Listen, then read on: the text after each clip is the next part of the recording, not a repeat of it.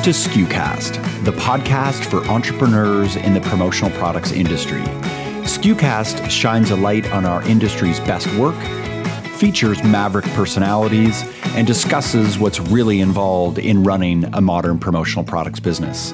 SKUcast is the official podcast of commonsku.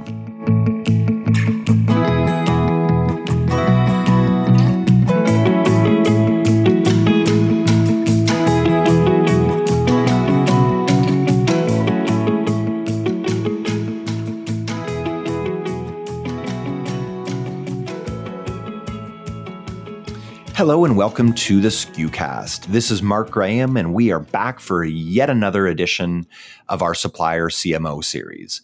In this series, we interview prominent marketing professionals on the supplier side to uncover what it takes to market effectively within our industry. This series is designed to uncover the personalities of our supplier marketers and to better understand the role that marketing plays in bringing promotional products to market. On today's SKUcast, I speak with Nate Robson, Director of Promotional Sales at Raining Rose. Nate has been at Raining Rose for the last 8 years, helping guide the organization's promotional division into the powerhouse it is today in the promotional products industry. I was excited to talk with Nate, as Raining Rose has always had a unique approach to using marketing to cut through the noise of their crowded category, lip balm and personal care products. As this is a show about marketing, I wanted to understand Nate's approach to brand positioning, developing a brand personality, and leveraging different marketing channels to grow sales. I hope you enjoy this conversation. And it's such a great pleasure to welcome Nate Robson to the SKUcast today. Nate, welcome to the program, sir. Thank you, Mark. I'm so glad to be here. Yeah, despite your groggy voice, you have assured me and the audience that it was not the result of a big bender. It's the result of some sickness, and you're a trooper for being here. That's right. I might have wished the bender over the sickness. It certainly has been sickness running through our household. So you've got my deep, sexy James Earl Jones voice for you today. So take pleasure in that there for what it's worth. There you go. Well, the promotional products industry appreciates your commitment to education by being on the SKUcast here. So thank you. You bet. All right, Nate, can you tell me about your role at Raining Rose? I know that this is a CMO series, but you straddle both sales and marketing. So we made an exception here today to have you join us. Can you talk a little bit about your role and specifically how it impacts the marketing side of Raining Rose? Sure. For the last 8 years, I've been the Director of Promotional Sales, which is one of the divisions under the Raining Rose umbrella. And my main responsibility there has been to grow that division profitably. It involves growing sales, growing the team, hiring and firing strategy for our division, so on and so forth. And recently, I guess last November, our Director of Marketing actually stepped down. She made the career choice that she wanted to spend more time with her family and go that direction. And we have yet to back hire for that position. So that's where I've been filling in a little bit more so than ever before with regard to some of the marketing responsibilities on what we need to do as an organization to continue to grow. And so I have been straddling that for the last several months and getting a new appreciation, I guess you could say, for some of the things that marketing has to do and where they can add value.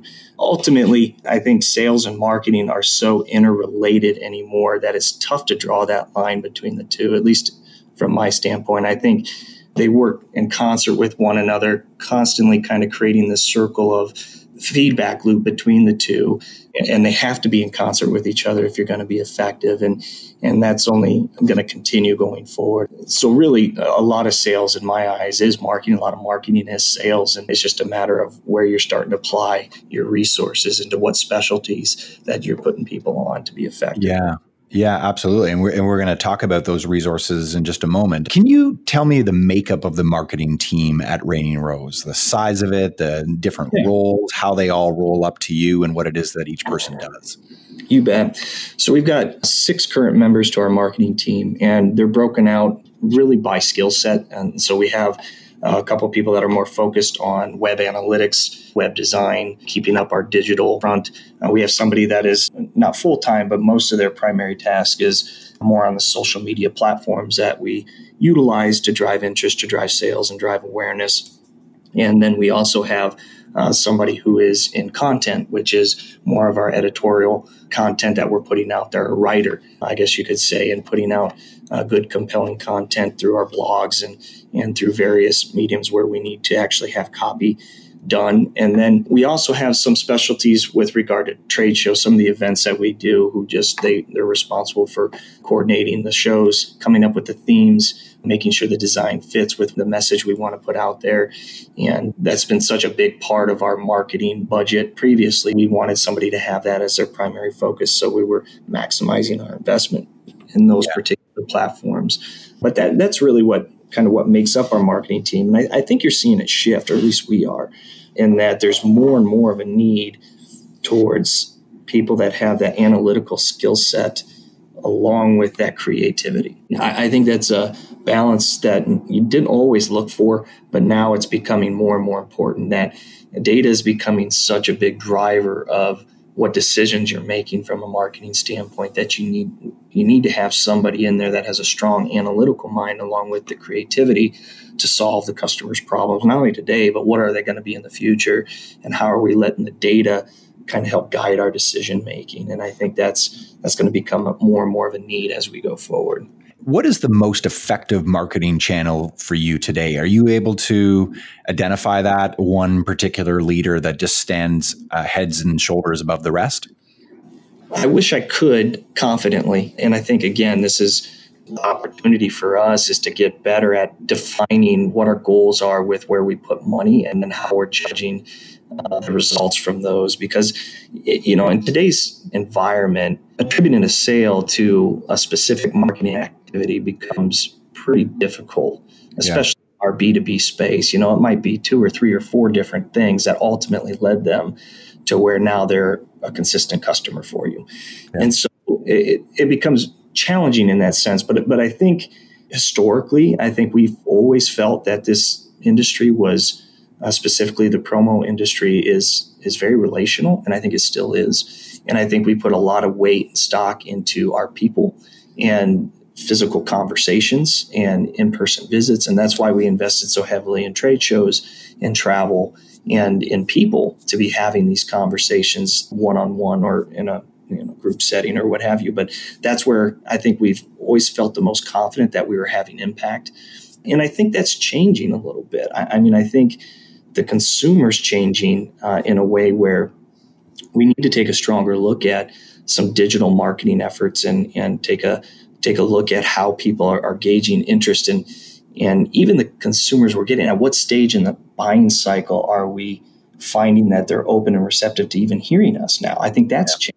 And so, that whole mix, I think, has to adjust along with it. So I would say historically, it's been the conversations, it's been the in-person conversations, but I do think it's moving more towards, I would say, the digital side of it, of how you're able to get in front of parties that are interested in what you have, and then you hit them with that personal conversation to get them through the buying cycle. I think that's a slight nuance, but I think that's where I'm seeing the evolution, is that conversation is now happening much further down the path. I feel like the consumer's already 70-75% of the way there before they even talk to you. Yeah. And the time they know more about your company by the time they talk to you than ever before, just because of all the information that's out there. I think that's a really interesting observation. I know that Bobby and I have spoken a lot about this concept called engagement commerce. Like, this evolution of e-commerce is now found where parties are engaging and developing and maintaining relationships online so that they can ultimately transact online, but they're facilitated through online channels and online communities. What you're getting at is that, yes, it's important to have a physical presence at a trade show like Expo or an ASI show or the EME style events that you had referenced before. Clearly very expensive to invest in those channels, but still certainly important because there's traffic there. But how your brand is taking those conversations to the online space in between those shows, I think, is really exciting. And I think the best suppliers are the ones that are really leveraging those digital channels to make those relationships, so they're in front of these projects and opportunities.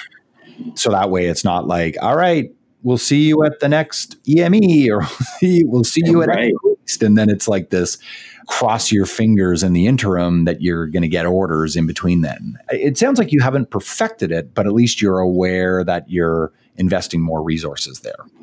Exactly. That's right on. We certainly have not perfected it, but we see that it's, I think, more effective when you can accomplish that. You can create that.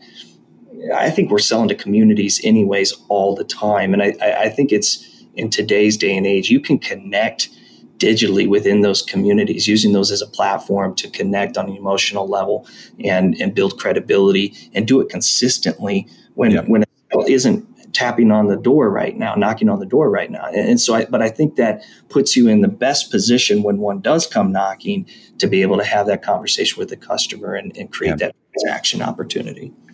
Well, I think that if I put my distributor experience or just distributor hat on here, that so much of how many distributors will buy from suppliers is when a supplier is top of mind.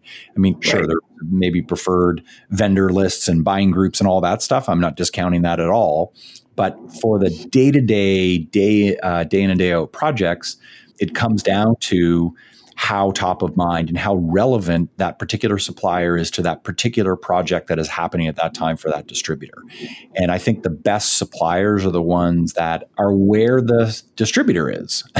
quite simply, right? That's not rocket science, but it's how top of mind you are in a relevant way. And I'm certainly not trying to communicate to suppliers that this means that now you can go and, indiscriminately spam 14 times a day a distributor, because they'll just simply start ignoring you. So it has to be relevant top of mind interactions.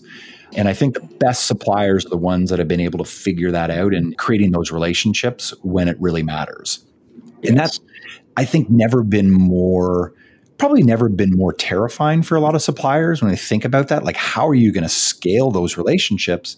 But I also think it's never been more exciting and accessible to suppliers, even particularly the small to mid-sized suppliers that are now able to use digital tools to be able to scale up in a way they wouldn't have been able to have done 10, 15 years ago.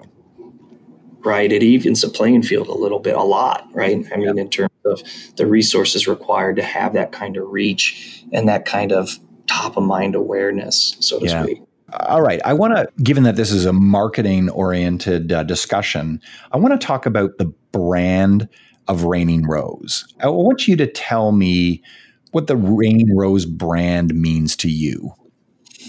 I think, to me, and this is on I'm trying to compartmentalize here on different levels because we serve different audiences. And I think each one we're sending a bit of a different value proposition with our brand to each audience that's going to speak to them specifically. But at its core, Raining Rose is a company that was founded on creating opportunity. I mean, it literally was purchased by some investors, venture capitalists, very successful businessmen, with the idea that they would grow this company and create something special. And they have in a lot of ways. And I think that from the very beginning, that DNA of this is an organization that's going to exist and create opportunities for everybody who wants to be a part of it kind of infiltrates throughout the organization. And that's why you've seen us kind of grow in different ways. It's where's the opportunity presenting itself? And I've always said when I'm looking to bring people into Raining Rose and hire, that you're going to do really, really well here if you have a lot of initiative. Because if you've got a lot of initiatives, very flat organization, you're going to have somebody that you can bend their ear, present your idea, and you get resources behind you to go after it. And it's very opportunistic in that way. And I think we approach that, we have that same mentality with customers in all of our different divisions as well. Now, that has some downside effects to it as well. But I think overall, in the grand scheme of things, it certainly has got us to where we are today in terms of our growth and our size and our success. Right.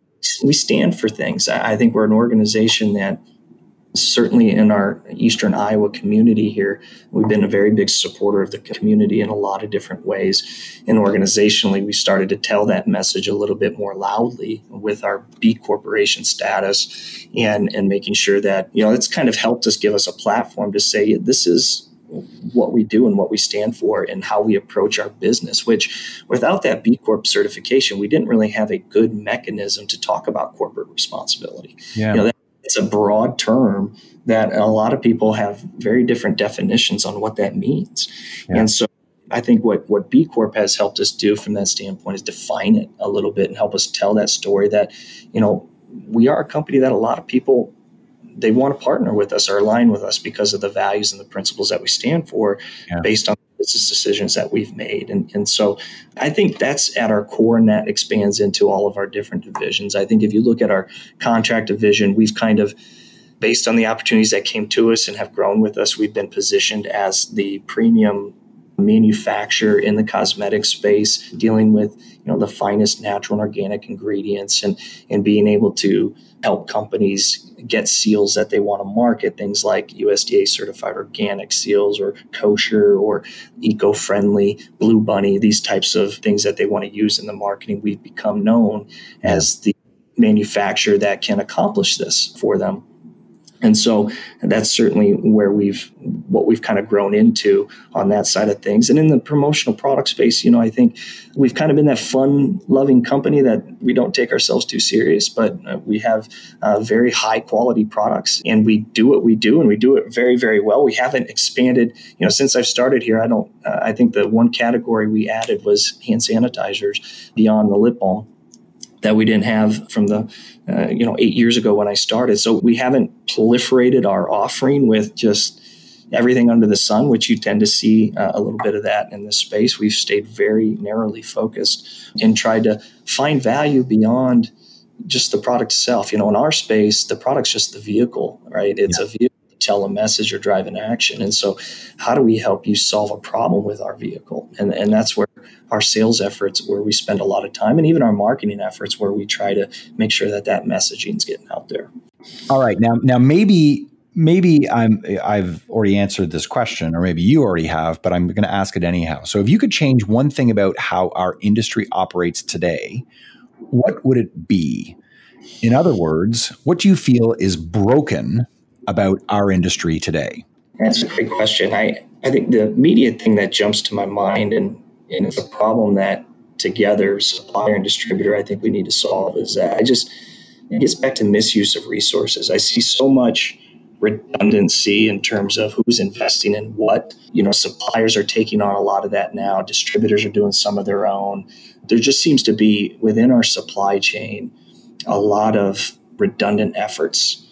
And I think part of the challenge is that, suppliers are trying to service a wide-ranging group of audience in terms of sophistication and what they're going to find value in. And I think distributors are in a little bit of the same boat, in that depending on their level of sophistication, they're going to find value in different resources. And so that's always been the frustrating thing for me. I wish we could get to more of an efficient model where one or the other is embracing, this is where we add value, and then we deliver it. And I think, it's tough as an existing business to do that, because it might in turn lead you to say, okay, I'm not going to do business with this type of customer because I'm only going to focus on this. And that's always tough to do. But I think that's a big challenge that I see. The whole passing of data too. And I think this is where the promo standards effort has come into play, and it's gaining a lot of momentum. And I think it's got the critical mass to play out here. And I know we're certainly embracing it and moving that direction, because we do see the benefits of the efficiency gains, down the road, should this get adopted by the masses. But I think that whole passing of the information and making sure that we're reducing, for example, entering a PO 3 times. There's no reason in our supply chain that should happen, but it does. Yeah. Hundreds of times a day. And that's just ripe for change. And if it's not going to be somebody within the industry, it's certainly going to be somebody without to come and really eat your lunch with that. I mean, that is just a glaring inefficiency that somebody's going to jump in and solve that problem. I'd rather it be suppliers and distributors working together to figure that out, rather than some outsider to come in to do it. But I think those are the biggest challenges that I see. It's inefficient right now, and that makes us vulnerable, I think, to some drastic changes. Yeah, no, absolutely. I mean, I think that you get more creativity when you reduce these inefficiencies. I think you reduce cost out of things, which makes our medium that much more competitive. I think that you've got, there's a whole laundry list of benefits, right? You've got suppliers and distributors that are working on their highest and best use, and we're driving the low value aspects of our business out of it altogether, which I think we need to be doing. And that can be automated through technology. And it means that more people can be redirected towards the creative and sales efforts to help drive more sales for both suppliers and distributors. Right. I can certainly tell you that the whole concept of what promo standards represents and just the reducing of all the friction between suppliers and distributors has been, I would say, a near obsession of ours on the common SKU side, and something we talk about all the time in terms of just how each and every day can you reduce the inefficiency in a distributor business, but also particularly how they interact with their supplier partners. Nate, what is your proudest accomplishment on the job so far? I would say, I think if I reflected back on my entire tenure here, it's just been the ability to take something that was very small and grow it to something that I think is more significant. And along that path, a lot of, I think, critical decisions that required some forethought and some strategic thinking. And I think while I've certainly made some wrong decisions, I think I made a lot of right decisions in terms of the direction of the company and how to build it out and how to grow it. And seeing from where we started to where we're at today, I'm really proud of that. Yeah. And I think most recently, with regard to my team, one of the things we wanted to focus on is making sure that whoever is speaking of Reigning Rose, that they are a representative of the brand. And, you have all the opportunity in the world in the promotional product space to go out and create your brand, your personal brand within the company and out to the community. What I've seen over the last couple of years with my team is they've taken that and they really have created their own personal brands. And I'm pretty proud of them and the team and how they've been able to accomplish that. When you look at Reigning Rose and who represents us, whether it's Mason or Lindsay or Kelly, they're creating their own brand out there in the community. And I just love that. And I love to see that. So that one is most recent for me, and the evolution I've seen them take in terms of getting more effective with their communication and creating their own personal brand and representing Reigning Rose in a positive way. And so I think those would be the two things I would point to. Right. What's on your desk right now? Like physically on your desk? I'm curious to know if this can give us some more insight into the twisted mind that is that is Nate Robson. Well, I've just installed a brand new stand-up desk that I'm pretty pumped about. So it's sitting right on top of my old desk, and I can raise it and lower it, which I'm pretty stoked about because I was sitting way too much. I've got my notepad here that is Get Your Shit Together is the title of the notepad. So it helps you list out the easy shit, the tough shit, and then the yo shit. Yeah. Keeps my day on track. I've got my back of Hall's cough drops here, which has kept me from going into a coughing spell during this. Yeah, you've been great so far. Yeah, we're hanging in there. I've got my common SKU socks. Believe it or not, I've got 3 of those common SKU socks that you guys all sent to us, which I'm using as incentives for our group to hand out as they achieve different things. So there you go. The value of promotional products. That's right. I've got some R&D products that I'm looking at. Let's see, what else do I got? Some pictures, family, and golfing, which is a passion of mine. I do enjoy my golfing. Yeah. All the other confidential stuff I've got to refrain from talking about. But yes. That makes it Yes. Well, we don't expect you to divulge any secrets. So what 3 brands do you admire the most and why? They can be from the industry, Nate, or they can be from outside the industry. Sure. Oddly enough, I've never been a really big brand guy. So there's no like real brands that I could point to that I am really loyal to. I like to try new brands. I like to try new things. Maybe that's a personality thing. I don't know. From a personal standpoint, that's where it's at. But if I look at the industry, I think brands that I see that are doing really well. Well, you mentioned one, Gold Star. I think they do a phenomenal job with their branding. I really like a lot of the things that they do. Common SKU, and I'm not just saying that because we're doing the podcast here, but I think you guys have done a phenomenal job with branding. Every event that you've done, I think, has really effectively created what you were setting out to create. You've created this vibe of really cool people in a cool community and following. And I think a lot of people want to recreate that in many ways and figure out how are they doing that. So I think certainly the commonsku brand is a brand that sticks out to me in this industry as one that's been innovative and certainly has been drawing a lot of attention. I spend a lot of time looking at our competitors. So, as I look at competitors, I think Snugs has done a good job. They're excellent with video, and we know more and more people are consuming video in terms of how they're getting their messaging and how they're getting information. And I think they're really, really good with that. And they have a pretty compelling personality as well. Yeah, absolutely.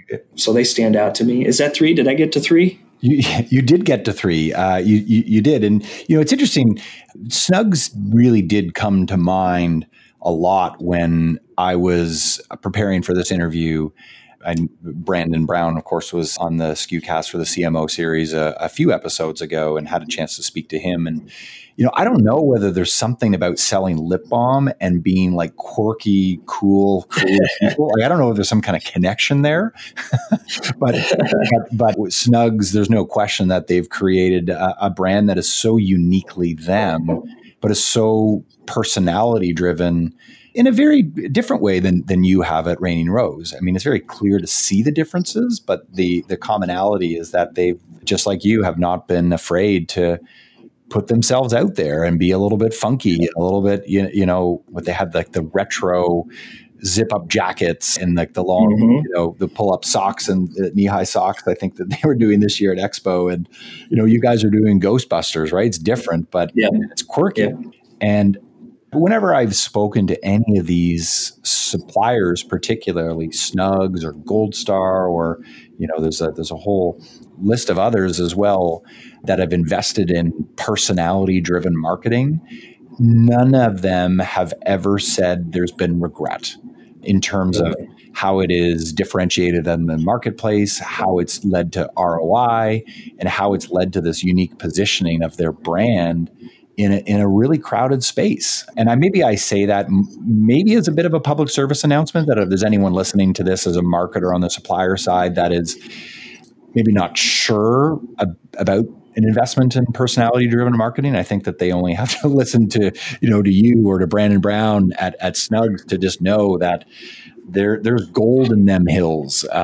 Yeah. So, but I don't think it's for the faint of heart. I don't think it's for everyone. Maybe I should say it is for everyone, but you have to do it in a way that it's authentic.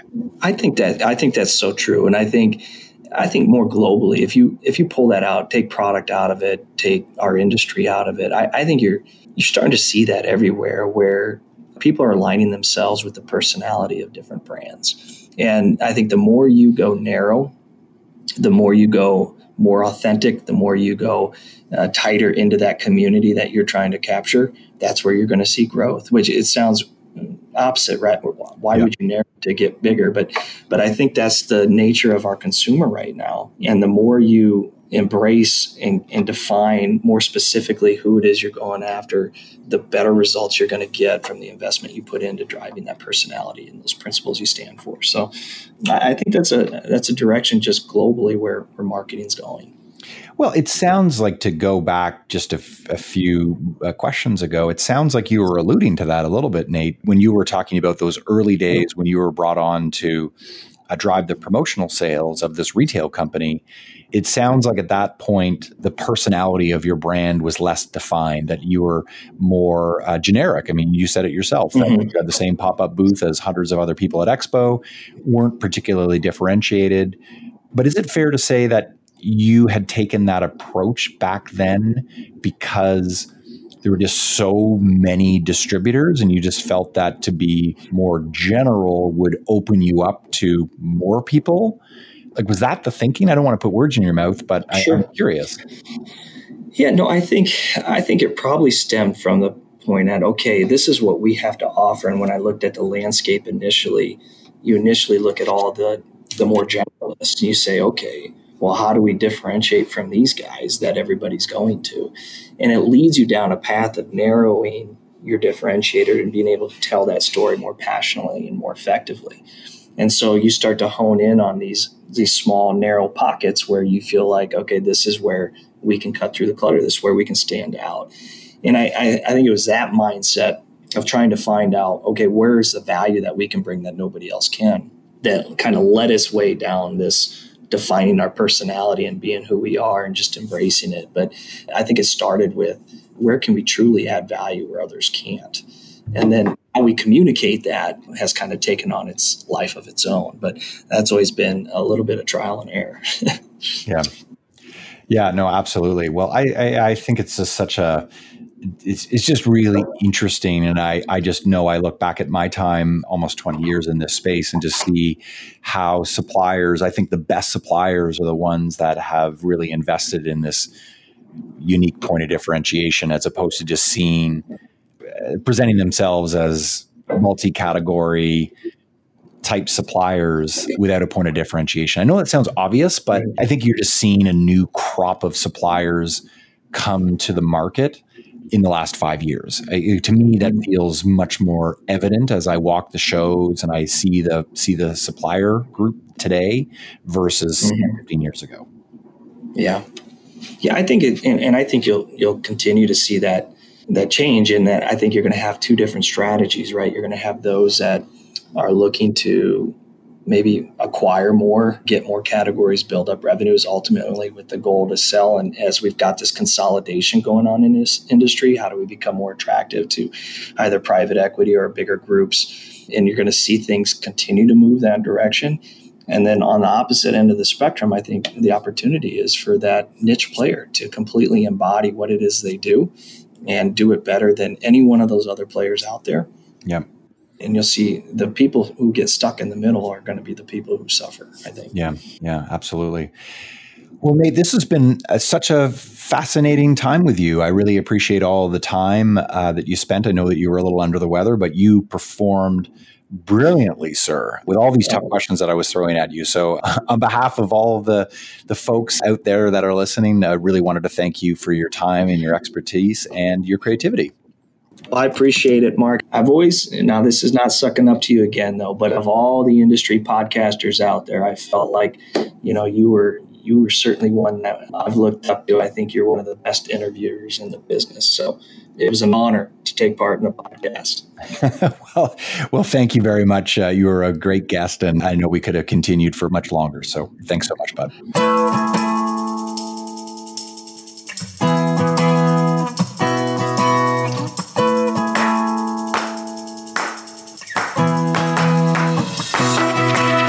Thanks so much for tuning into this episode of SKUcast. Be sure to keep up with our latest content by subscribing to SKUcast on iTunes or to our blog at community.commonsku.com. Until next time, friends, thanks so much for listening.